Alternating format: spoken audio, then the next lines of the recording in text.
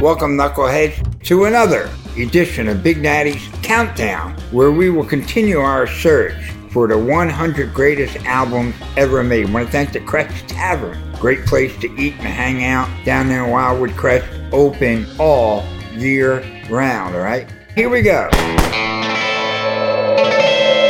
With number 88, Once Upon a Time in the West, laid down by the great Ennio Morricone, who did a million soundtracks in this world. I'll tell you how many he's done. My brother, years ago, had 100 separate soundtrack albums laid down by Ennio Morricone. He's always working. He's still with us, still alive.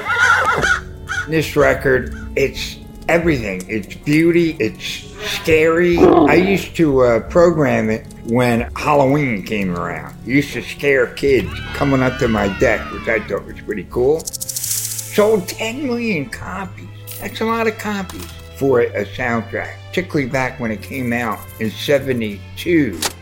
Quentin Tarantino worships the ground that Ennio Morricone and Sergio Leone walk on. In fact, he won an Oscar for The Hateful Eight, Ennio Morricone did, which is not that long ago of a movie. Interesting thing about this soundtrack, Ennio Morricone wrote the whole thing without ever seeing one bit of the movie. He wrote the whole thing, orchestrated it, and then he laid it down. Then Sergio Leone would play the music on the set so they could get a feel for what they were acting to, since Sergio Leone uses very little dialogue. What a great record. Check it out.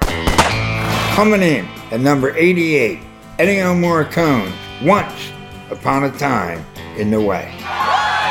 Once again, I want to thank Last Out Media, who puts this whole show together. Can't thank them enough. Talk to you real soon.